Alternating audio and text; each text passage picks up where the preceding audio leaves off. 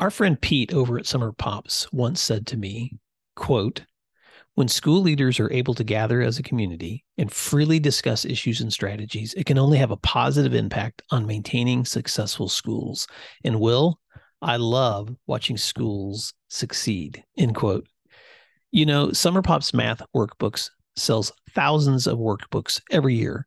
That's thousands of students returning to the classroom every fall, better prepared and more confident in their math skills. And Pete wanted to reach out and ask you, this leadership community, to help raise that number to tens of thousands of students a year. I have seen the Summer Pops workbooks, and they are worth a look. And it's a free look. If you're interested in summer math workbooks or you're just curious, visit summerpopsworkbooks.com and request your free samples today. Principal Matters Podcast, episode 379. Hi, friends. This is Will Parker, host of Principal Matters, the School Leaders Podcast, where each week we'll bring you inspiring, innovative, and imaginative ideas for your own school leadership. This week, I'm back with my co-host, Jen Schwanke. And Jen, this week we're going to talk about the difference between systems leaders and people leaders. But before we get started, as we're stepping into this new year together, how are you? And what are you looking forward to as we step into 2024? Isn't it crazy about 2024? I was talking to a colleague yesterday, and he remembered a professional development we'd gone to together in 2002. And I was like, oh man, yeah, I remember. And he said, that was 22 years ago. And I said, oh my gosh, I'm going to need a minute. So time is flying by. They say time marches on, and that's certainly true. So I'm looking forward to, I always find that the the holiday break brings just a different mindset once you get back into the work. So I'm looking forward. Well, time is so funny because you just reminded me of a moment with our son Jack, Missy. I have a son named Jack, and you have a son named Jack. We both have. But I'm talking about Will's son named Jack.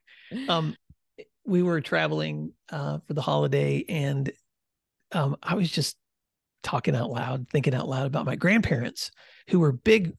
Believe it or not, they were old enough that they were big FDR fans. Like Franklin Delano Roosevelt was a president that they admired. And I was thinking, back in that day, it was like he was so popular that almost everybody was a Democrat.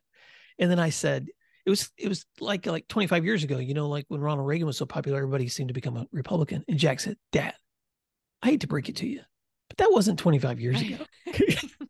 Right. I know. He's like, let's try 40 years ago, Dad. And so I was just like, suddenly it was dawning on me, Jen, that it's 2024, but in my brain, I just can't wrap my mind around the fact that time is moving on, and what I thought was 20 years ago was really 40. Exactly. Well, we've all seen those memes. 1980 is as far away from us now as World War II was from 1980. So, us older people that, we lose blocks of time probably out of an emotional necessity. But yeah. So Principal Matters listeners, we wanted to start there just to make us all feel a little older. Right. We're here to make you all feel better. That's right. But here's something I'm really interested to talk about today, Jen. And this is something you and I off the air, you had mentioned to me some of these thoughts, and I was let's bring this on the air. And that is, let's talk about that dynamics between systems leaders versus people leaders. Because in this work that we do, we talk a lot about how important people and relationships are.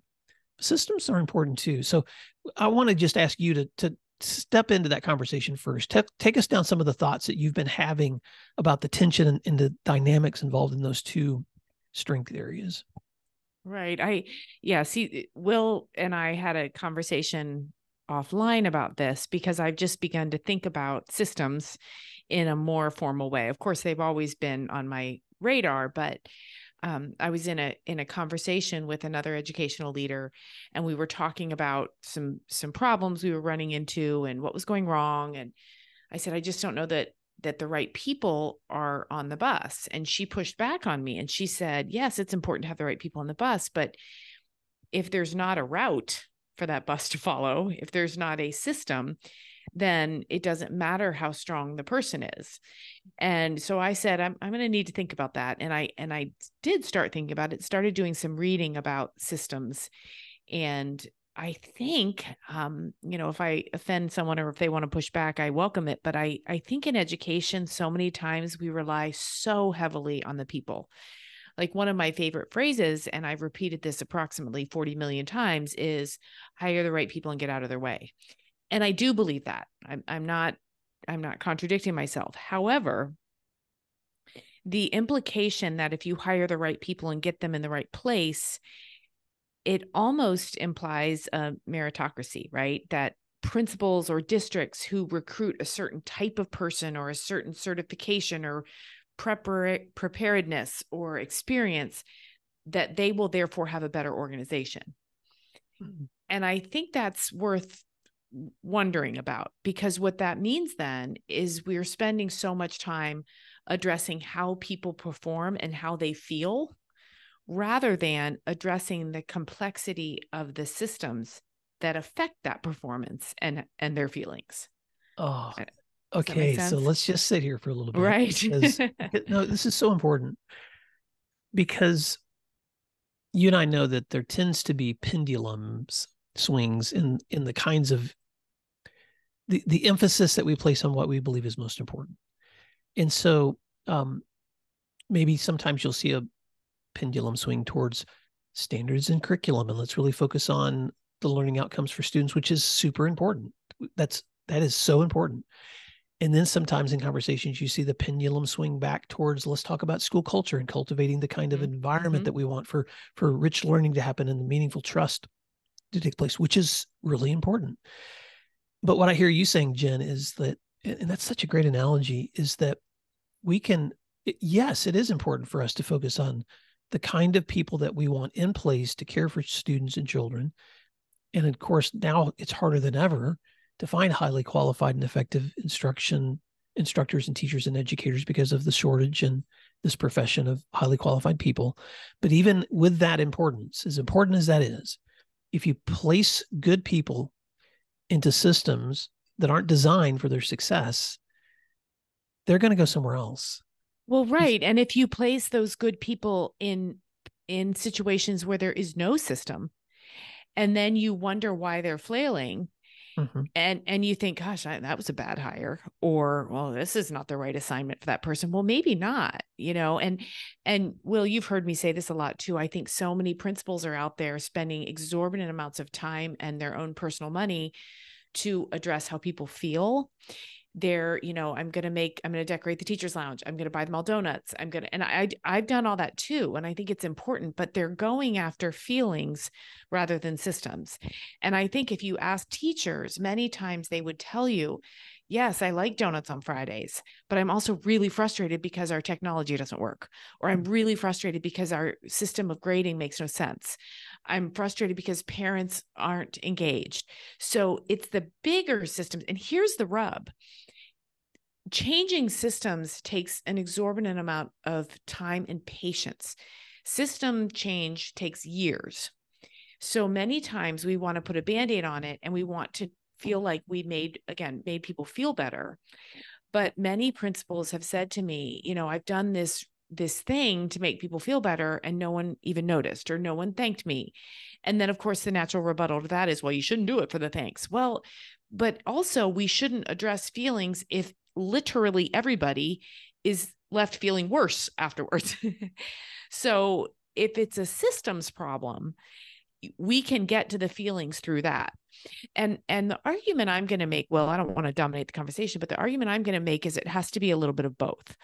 There is some research out there and some thinkers who have said that the one that I found was W. Edwards Deming, and he has a rule. It's a 95-5 rule. And his stance is that 95% of a organization's success is about the system. 5% is about the people. Now, I push back on that a little bit, because I think Deming's work was done in factories, right? Where the people were just producing. I think in education, it's different because, as we all know, for example, one toxic staff member, when they go away, it can make a huge impact on your school culture. So it's probably more than 5%. However, I think it's worth considering that even though people have more impact than 5%, we need to pay attention to the systems and not assume that the right people will eliminate our problems. Agreed. Now, I'm going to come back to something that you brought out in a conversation when you hosted Dr. Rob Russell and Dr. Dustin Miller on their research over principal mindfulness. And so correct me if I'm wrong, Jen, and my apologies to either one of them if I misquote them, because I'm not looking at the research. But I remember them talking about one of the data points that they were getting back in conversations when they surveyed staff was that teachers, the majority of them, believe that their principals value them as a person, but the majority of them don't feel like their opinion is valued. And so there's a rub going on here, where a principal might be committed to, or a leader might be committed to the people that are in front of him or her, building trusting relationships, like you said, taking care of the cultural part that's happening. But at the vast majority, and it was like 80% plus, that said they didn't feel like their opinions were valued, which means that when they see something that's broken or not working in the system, they don't feel like anyone's listening to them. And so good people can still feel trusted, and yet not heard, because our teachers are often the ones who have the most awareness of what's not working. Right. And I think that points again to systems, because I think some of our systems are so entrenched that when a teacher says, hey, this isn't working, the natural, unspoken probably answer is, well, that's the way it is. That's the way we do this. And so therefore, the person who spoke out about change doesn't feel heard, right? And so how do we reconcile the need to look at systems with the pace of change, with the feelings that go along with it? And what I would do if I were a principal right now is I think I would sit down with some leaders or my staff, and I'd say, okay, we have countless systems, whether it's student drop-off, whether it is the way we print off emergency medical forms, the way we schedule field trips, the way we pay our bills, whatever. We have so many systems. Let's prioritize what system is holding us back, is hurting our morale, is making our work inefficient. Let's pick one. Let's pick two, because everything we don't pick, we're going to keep living with. And then let's commit together to looking at that system, and let's all agree nothing's going to be better tomorrow or next month. It might take several years. And really, that's a shift between short-term problem solving and long-term problem solving. And so if you have a teacher at that table who's like, well, yeah, I'm retiring in 2 years, the answer has to be, okay, but the next person will benefit from the work we put into the systems. So I think that knowing system change sometimes takes years. It's okay, because so many systems are interconnected, and they are interconnected to feelings and satisfaction and morale and culture and all of that. So let me say it a little differently. I think principals need to look at systems and people. You need to hire good people and get out of their way, but only if the systems are strong. You need to have strong systems, but only if you have people who believe in the value of that system and will help implement it. And so I've got, always, me, I've got 20 different scenarios swimming around in my head of things that principals could take on and clearly articulate, we're taking on a system here, guys, and we're going to do this together. There's so much wisdom in that, Jen. And so I want to speak to both the veteran leader and the new leader who may be listening to this conversation, and invite you to think about, in your school right now, what are the systems that you have in place for things you've just mentioned, Jen: drop-offs, medical forms, purchase orders, substitute teachers, tardies in attendance, first responder protocols, all those things that are happening on a daily, weekly, monthly, yearly basis, and they're either working or they're not. in terms of the process and the system that you have in place for that. And for those who have done it a while, you may have been able to begin to influence how those systems work and change over time.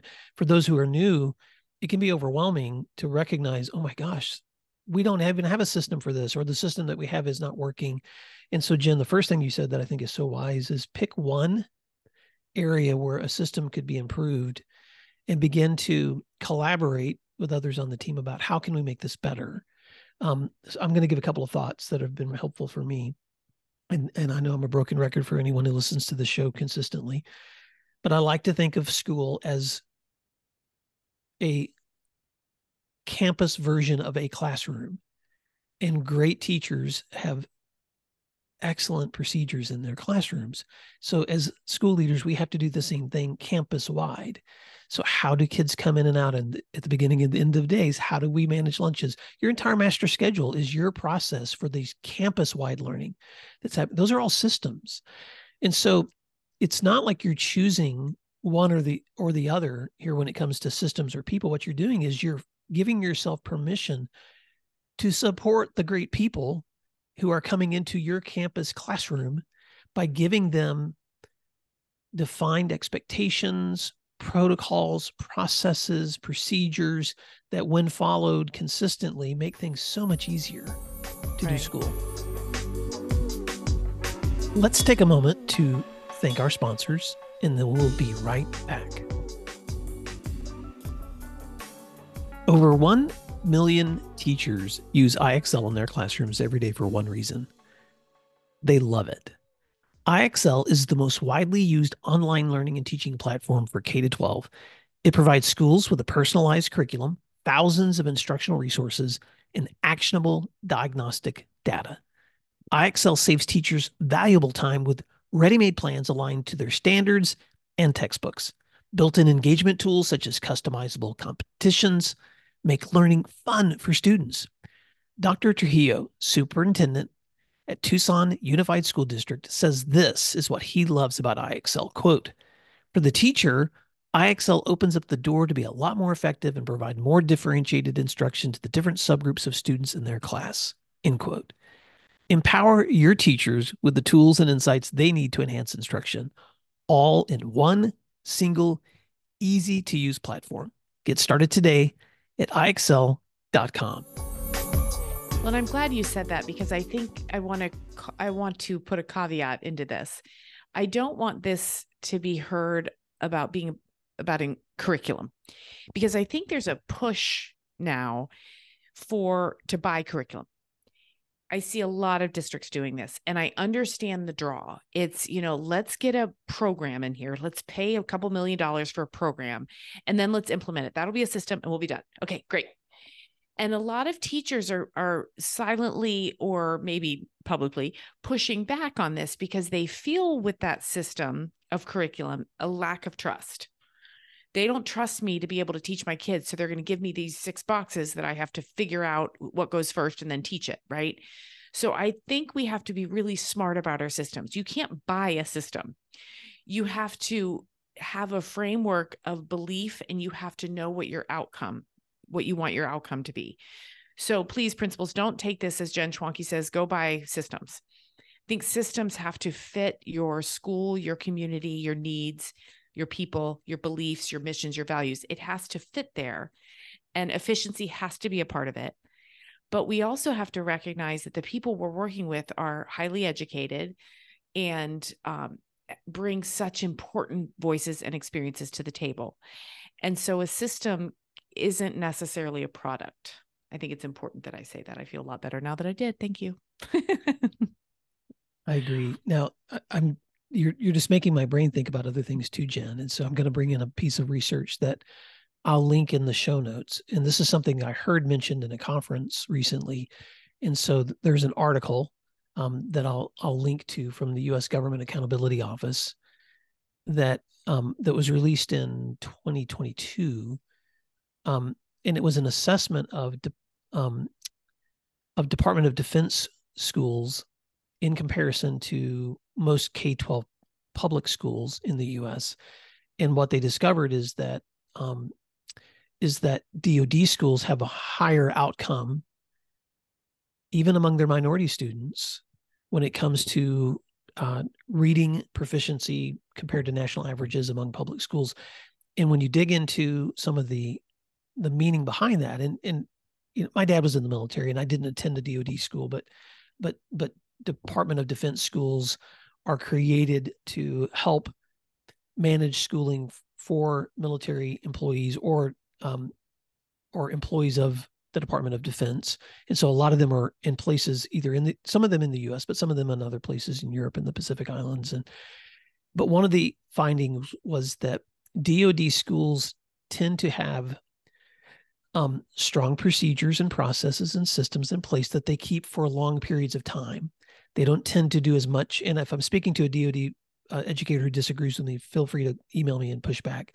But in the presentation I had heard, and in this study that I'm linking to, there seems to be a correlation with schools that are strongly committed to procedures and processes, and also aren't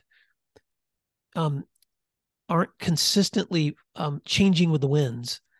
They're not as apt to dump this program and buy another one and try this, and so that consistency over time leads to better student outcomes. So I want to point to at least just one little piece of research here that helps support the idea that there's a reason systems work, and there's a reason that as committed as you and I are as leaders, and as committed as our listeners are to the people part of leadership, it's an important support for people to be committed to the kinds of systems. The other thing I'm going to add, Jen, is something that worked for me, and I've recommended this to so many leaders. But when I stepped from assistant principal to principal, I sat down with my non-instructional staff, because they do manage so many of the systems in our school. Mm-hmm. Your registrar, your attendance secretaries, your transportation people, your cafeteria workers, all those people are managing systems that make learning happen in other places during the day. And I was just really honest with them as a principal. Now I'm in this new role, that there's a lot of things you do that I don't understand. Mm-hmm. Mm-hmm. So we put together some shared Google documents that we called key responsibility areas, where together we began to list for each of those employees the main responsibilities that they managed on a daily, weekly, monthly, yearly basis, so that I could have a place to look to see these are the things that you're helping to manage. And then as a team, we would sit down and share those together. And what we discovered when we initially did it was that some people thought they were the point person for something someone else thought they were the point person for. So then we had to assign who's going to be the ultimate point person. We also discovered people who only maybe one person knew how to do something really important to the school, and when they're absent, no one else knew how. So then we began to cross-train for some of those areas. And then the last benefit we had, and there were more, but I'll just mention this one, was the ability that when we were hiring someone into a new position, we already had a description for them to start with of those.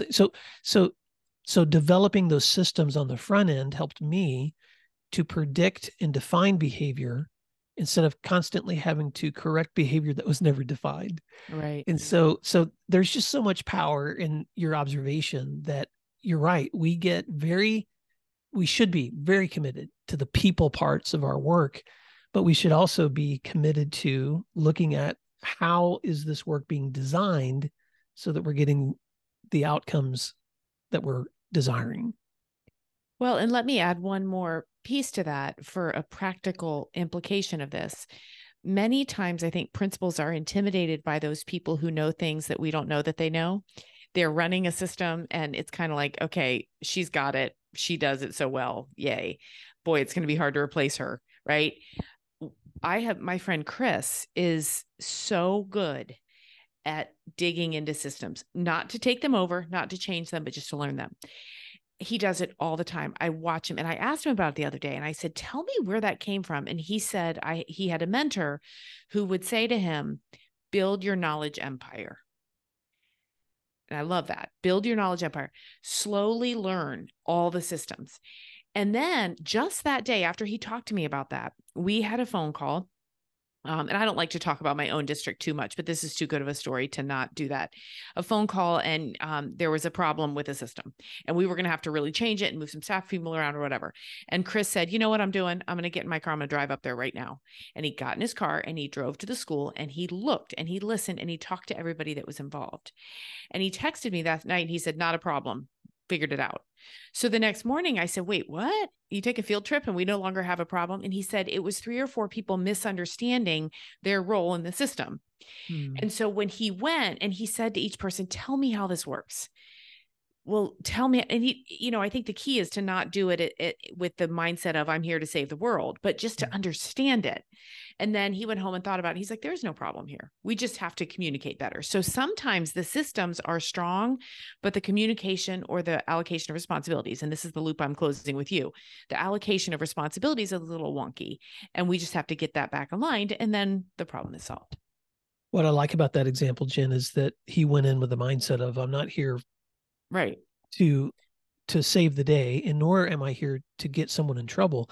I'm here to understand right what's working and what's not, and then help us maybe have a better perspective on what we can tweak or fix or exactly redo so that this right becomes stronger. So there's something liberating about that kind of mindset too. And so I want to wrap up with just these two thoughts, Jen. One is, as we were getting ready to talk about this topic today, I was thinking back to an episode I did in 2020 with a friend of mine, Colonel Brad Ruttman, who's an Air Force. He's a fighter pilot here in the Tulsa, Oklahoma area where I live, and I'll put a link in the show notes to this conversation with Brad, because Brad talked to me about the difference in military leadership between strategic, operational, and tactical. And he said, well, as a military guy, but he has several kids in our school system here. He says, I just can't help but draw parallels between what I see happening in my work and in your work. And he said, at the strategic level, that's the highest level. Those are your commanders and officers who are studying maps, and they're looking at the global strategies that are happening around the world. And so the decisions that they make are based on these strategic overall understandings of world systems and dynamics and safety. Those guys communicate that down to the operational level, the management level. I'm going to say in our case, at the school districts, that would be the principals who are said, okay, here's the marching orders of what needs to happen in the schools in order for us to stay on our strategy. But the tactical folks are the boots on the ground. They're the ones actually doing the work. They're teachers in the classroom. They're the staff members that are executing every single day those things that make things happen. They're bus drivers that are delivering kids back and forth. And every one of those people can also be a part of the strategic and operational, because sometimes we blend roles. But that perspective was really helpful for me as a leader to just take a step back and ask myself, which system am I addressing here? Is it a strategic system? Something that's the big vision that's guiding us here? Is it operational, something that's affecting the moving parts of the whole? Or is this something really tactical? It's just like on the boots. It's like this one person needs to tweak and do something different for this to be executed. So I don't know if that's helpful, but I just kind of wanted to draw in that analogy, because I think sometimes as leaders, it can be overwhelming, the complexities of the work. But sometimes we just need to recognize that where we fit into those categories, because those systems, once you start seeing systems, you can't stop seeing them. They are everywhere. Right. Well, as we wrap up, Jen, I just want to say thank you for bringing this conversation here, because I just want to encourage Principal Matters listeners, as you are thinking about this new school year, and especially as you're stepping into a new calendar year. I know I sound like an advice monster today, but I'm just going to say this, that when I begin to, usually the spring semester was the time for me to begin to think about next year's problems to fix. So not only am I looking at next year's schedule and hiring and goals, but there may be some things in my policies and procedures that need to change. And this is a really good time to take notes and have those conversations and work on some of those drafts and changes that maybe could be implemented or suggested or recommended in the spring, introduced in the summer, and implemented in the fall.